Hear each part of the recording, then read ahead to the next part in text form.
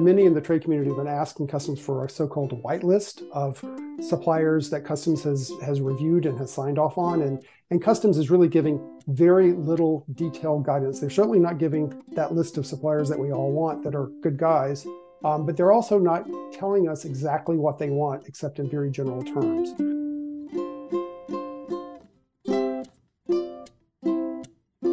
Hello and welcome to Newton Investment Management's Double Take podcast. I'm Rafe Lewis, head of Newton's specialist research teams. And with me, as always, is Jack Encarnacio, one of our crack investigative research analysts. Hey, before we get on with the show today, I just want to ask you folks, if you like what you're hearing, please hit subscribe, hit like, leave a review, tell your neighbors about us, tell your friends about us, tell your parents about us. Who knows? Maybe they invest money too, money they'll leave to you. Anyway, on today's podcast, we discuss the state of play with various laws out here in the United States and around the world targeting the utilization of forced labor. Joining us to plumb the depths of that topic is David Stepp, who's a veteran trade compliance attorney at Crowell & Moring, and he works with several multinationals attempting to comply with, most notably, the Uyghur Forced Labor Prevention Act here in the United States, which went into effect last June. Jack, take it away.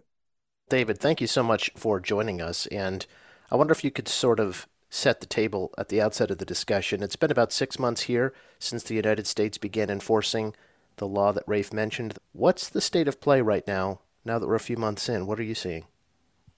Well, thank you, Rafe and Jack. It's a pleasure to be here. Well, you know, the Uyghur Forced Labor Prevention Act, UFLPA, some call UFLPA and some call UFPA, and there are lots of other names for it as well. As you mentioned, went into effect middle part of last year in June. And I'll just mention that prior to the UFLPA, there was Section 1307 of the Tariff Act that went into effect in 2016 that focuses on the banning of imports of goods made in whole or in part of forced labor coming from anywhere in the world.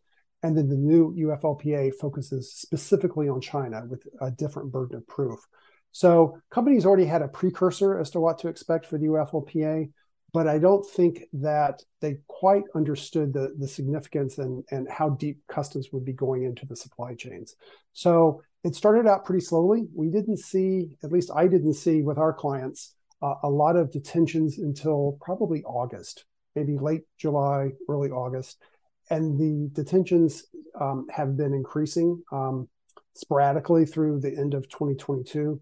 But I have to say, beginning in 2023, we're seeing significant numbers of detentions for our clients. So, and just to be clear, David, when you say detentions, you mean? Detention. So if Customs determines, has a reasonable suspicion that goods coming in from a certain supplier in China or elsewhere around the world was made with Uyghur forced labor or coming from the Xinjiang region, Customs has the ability to detain those goods. And once that detention notice is received by an importer, they then have 30 days to file a submission proving that the goods either did not have a connection with Xinjiang or with Uyghur labor or certain named entities. And if they did, then those companies have to prove with clear and convincing evidence that the goods were not made with forced labor. Do you know of any importers, any of your clients or someone else's clients who has adequately rebutted that presumption of utilizing forced labor? We haven't seen that. And actually just recently, U.S. Customs and Border Protection, CBP, has stated that no other importer, at least to the date of that discussion, had been able to overcome that presumption. So, but let me stress here, it's a two-pronged test, and most companies are focusing on that first prong, and that first prong is to show that there's no connection with the Xinjiang region.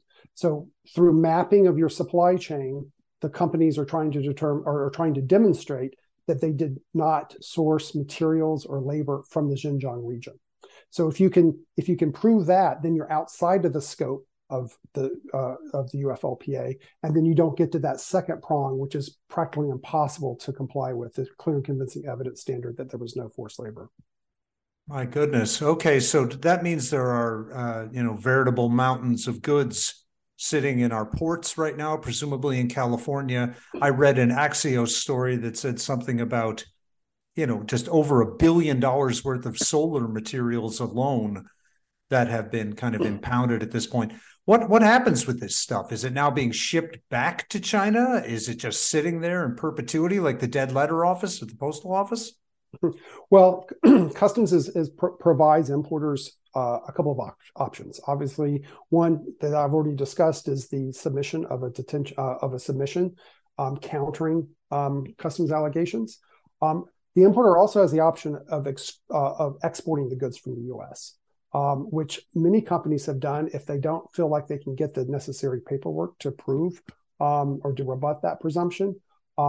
I'll note that those goods can't be exported to Canada or Mexico because they're USMCA members with the U.S. They have to go exported usually back to the country of origin, but it could go to another market, or they can be destroyed. And what we've seen, I've had one instance where goods have been detained for many, many months. Customs ultimately excluded the goods from entry into the U.S., and the goods are being, there's the search for service providers to destroy the goods.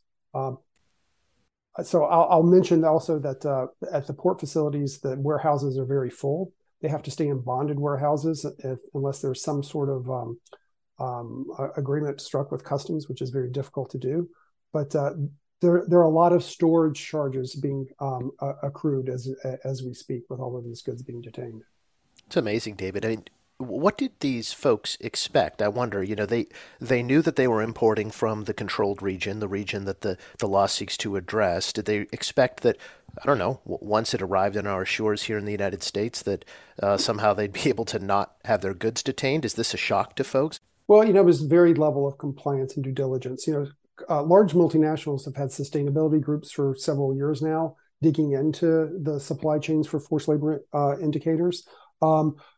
But most companies, would receive certifications or affidavits from their suppliers stating that there was no forced labor in the supply chain. But again, from a customs perspective, those sorts of declarations hold little sway when it comes down to determining whether the goods should be admitted into the U.S. or not. So there was a lot of surprise there. A lot of companies never thought that customs would go down to the granular level. Because not only, I think you mentioned the solar industry, customs guidance documents say that you have to go back to the quartzite mines in China or elsewhere as to where the quartzite was actually mined, used to produce the polysilicon in the solar product. So it's very granular and incredibly invasive. I'll also mention that the UFLPA doesn't cover or not only covers goods coming directly into the U.S. from China, but coming from third countries. I've seen several instances where goods were manufactured in Vietnam, many importers thinking, well, if it's coming from Vietnam, it's outside the scope of the UFLPA, but they used Chinese inputs. And I've seen a number of seizures and detentions because of those third-party suppliers supplying the inputs to the non-Chinese producers. So it's not evident immediately that the goods would be subject because they're coming from outside of China. David, we're a thematic-oriented investment shop here, and we've had a theme that we've been leaning into for a while around reshoring, that all of these kind of regulatory and legislative barriers and tax incentives will lead many multinationals to repatriate a lot of their operations and do away with these headaches. But I am curious if your clients are looking for, I don't want to say subterfuge, but kind of end runs or, clever ways of getting around this to avoid having to completely upend their supply chains in the short term. Well, I'm seeing a lot of clients and just companies in general going to Vietnam for final production. Now, of course, they're often using those Chinese inputs, which the necessary due diligence has to be performed to ensure that they have no connection to Xinjiang. But if they're coming out of Vietnam, there's at least visibility into the supply chain. The challenge for many companies is the lack of visibility into the Chinese production and the sub-tier suppliers. We're also seeing clients go to Mexico. Obviously, transportation cost and time to shipments coming to the U.S. is much shorter. in a lot of industries, you don't quite have the expertise or the quality in Mexico, but I know of a number of companies that are trying to develop that as we speak. Can you set a bit of context for our listeners, David, in terms of the Xinjiang region? You mentioned the solar industry. It's also a popular location for textile exports as well. Why this region? Why is it in the crosshairs of so much attention and legislative and regulatory attention? And what have you learned about sort of the nature of operations out there as you seek to advise clients on this stuff? So the focus on the Xinjiang region is because of the ethnic minority of the Uyghurs who live in Xinjiang, and there have been reports reports by NGOs and by the U.S. government about the treatment of Uyghurs in Xinjiang and the labor conditions being, often involving allegedly forced labor. So there's an international effort, not only the U.S. but Europeans and others around the world, to try to put a stop to the treatment, mistreatment of the Uyghurs. So these are the government's efforts to try to force change with respect to their treatment. David, as far as I know, this is the only instance, I'm no lawyer, by the way, but I mean, it's the only instance I know of where there's just kind of a universal, rebuttable presumption of guilt, for lack of a better word, that you're using forced labor if you're sourcing in whole or in part from a region. And, when I look at UN documents that talk about, there's 27 million people, in forced labor situations around the world. China is a hot spot, but there are many other countries, including the Americas and Europe, where there's forced labor. So I'm wondering, you're a lawyer, you're at a reputable firm.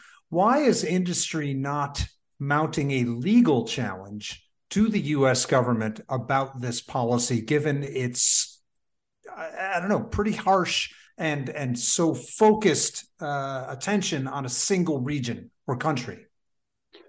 Well, obviously with the geopolitical situation with China these days, I guess it's understandable why there is this laser focus on China, or understandable why it's manifested itself in this way. But as you mentioned, there are other examples of forced labor around the world, and the other statute, the 19 U.S.C. 1307, not to get too technical here, Section 307, that went into effect in 2016, focuses on forced labor situations elsewhere around the world. And actively, I know in Congo, precious metals that go into batteries, I believe the cobalt and lithium and other things, mined ores, there's a huge focus on that, and by the U.S. government.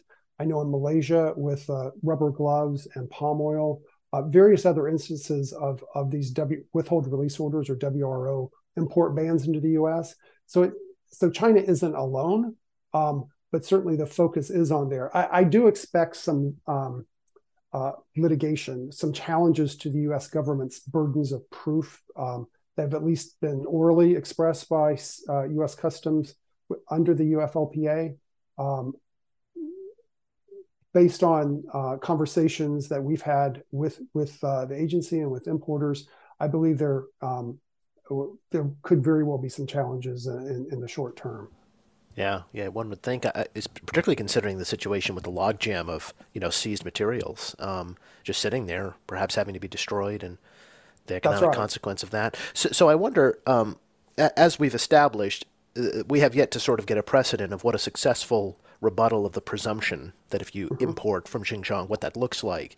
But can you take our listeners through sort of the contours of the kinds of things an importer has to be able to prove? It sounds very difficult without eyes and ears on the shop floor, so to speak, or right there in the mine, for instance, to be able to demonstrate this to the satisfaction of the law. What do you think is actually being asked of companies here to remove this sort of veil? Sure. And Customs has issued these guidance documents, both Customs and Department of Homeland Security. And again, I'll mention that this UFLPA has two prongs. The first prong is to show that there's no connection with the Xinjiang region. And by this point, most companies have, if they were sourcing cotton from Xinjiang or sourcing oil or silica from Xinjiang, they've moved out of the Xinjiang region. So but nonetheless, you still have to prove that there's no connection with Xinjiang with all of the inputs. So that's one piece of it. And if you aren't successful there, then you have to show that there was no forced labor. On that first prong, which is where the vast majority of companies are spending their efforts, they're having to, going back to their first tier supplier in China. And in fact, I've been working on several projects on this today. You go back to your first tier supplier. Hopefully they have an ERP system where they can track where all the materials came from by lot number for their sub-tier material suppliers. And you have to peel back the layers of the onion to get back to the tier 3, tier 4 levels of the suppliers, back to the raw materials. As you can imagine, if you the U.S. importer has little, if any, usually no connection to those sub-tier suppliers. So you rely on your tier 1 supplier to help make introductions. Incredibly difficult, because you've got to provide the commercial documents, the commercial invoices, and the purchase orders for each step back to the raw materials, the transportation documents showing the movement from a raw material that originated from outside the Xinjiang region all the way through the production process for the raw materials and the subcomponents to the final assembler of the finished good.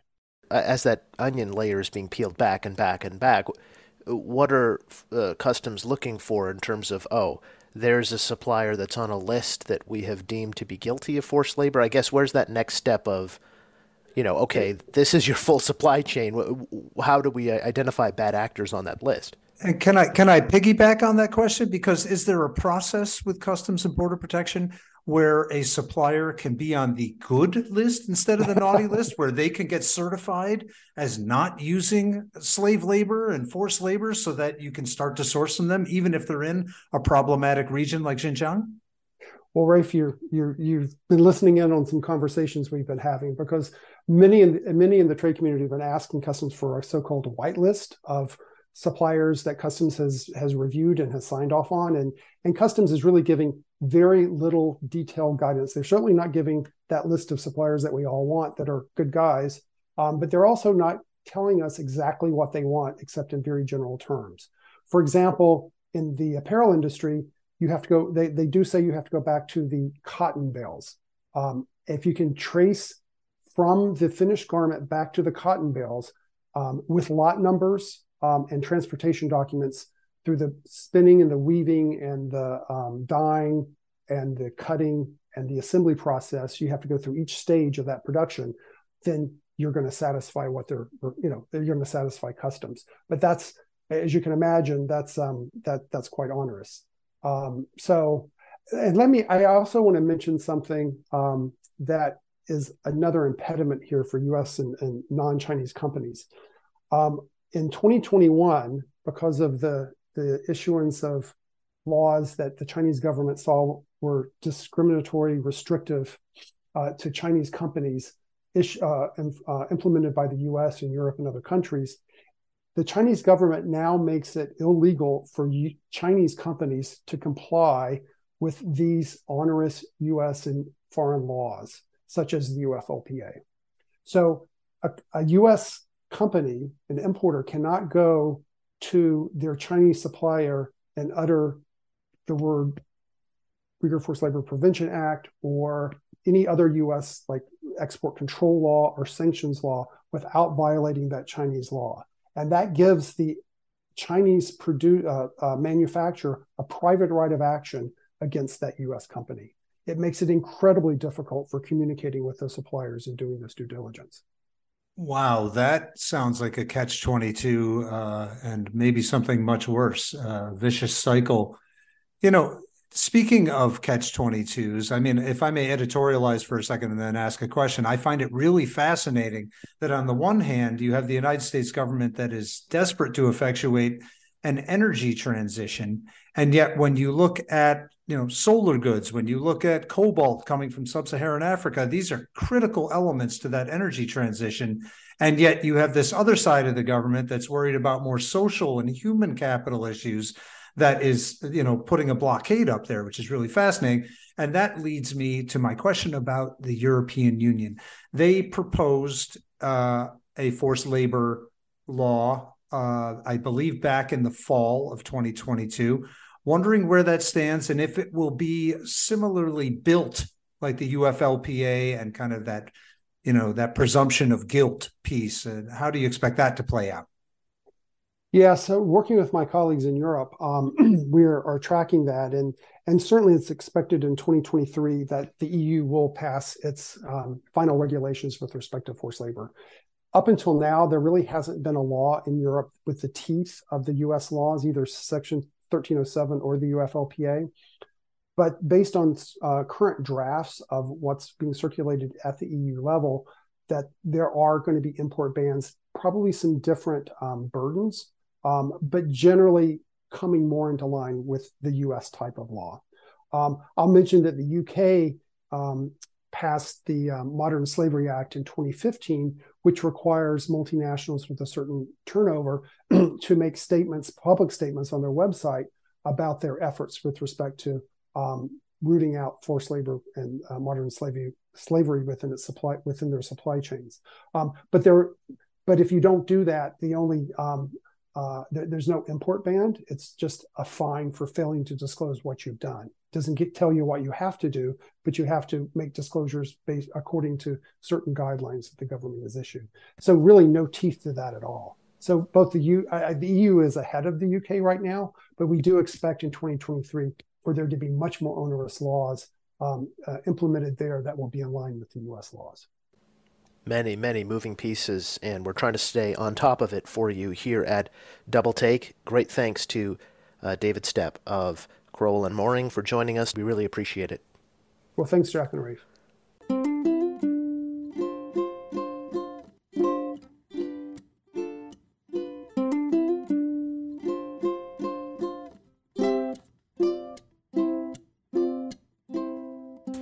Newton Investment Management North America, LLC, NIMNA, or the firm, is a registered investment advisor and subsidiary of the Bank of New York Mellon Corporation, BNY Mellon.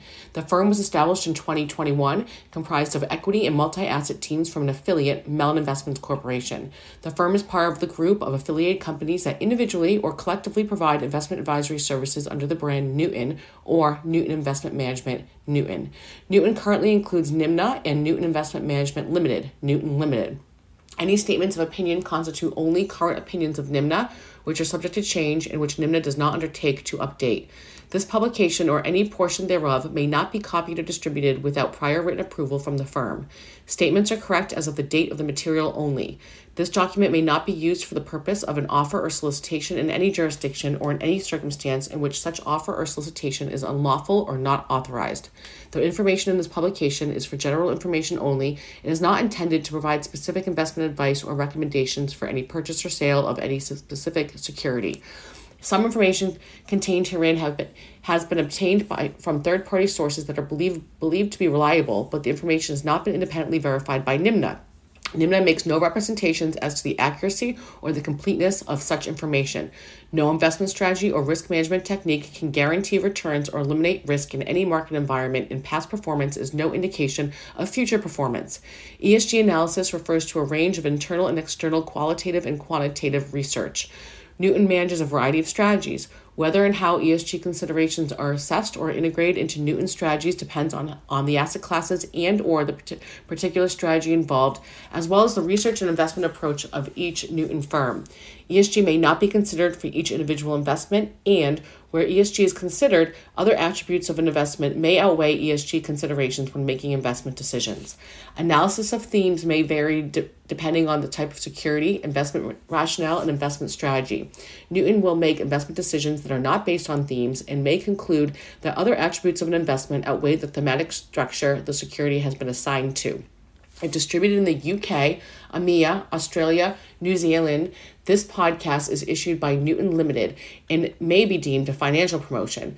Newton Limited is authorized and regulated by the Financial Conduct Authority, FCA, 12 Endeavour Square, London, E20 IJN, in the conduct of investment business. Registered in England, number 01371973. NIM is also registered as an investment advisor with the Security and Exchange Commission, SEC, to offer investment advisory services in the United States. If distributed in Canada, This podcast is issued by either Newton Limited, which is availing itself of the International Advisor Exemption, IAE, in the following Canadian provinces: Alberta, British Columbia, Ontario, and Quebec. The IAE is in compliance with the National Instrument 31-103 registration requirements, exemptions, and ongoing registrant obligations, or NIMNA, which is availing itself of the IAE in the following Canadian provinces: Alberta, British Columbia, and Manitoba. The IAE is in compliance with the National Instrument 31-103 registration requirements, exemptions, and ongoing registrant obligations.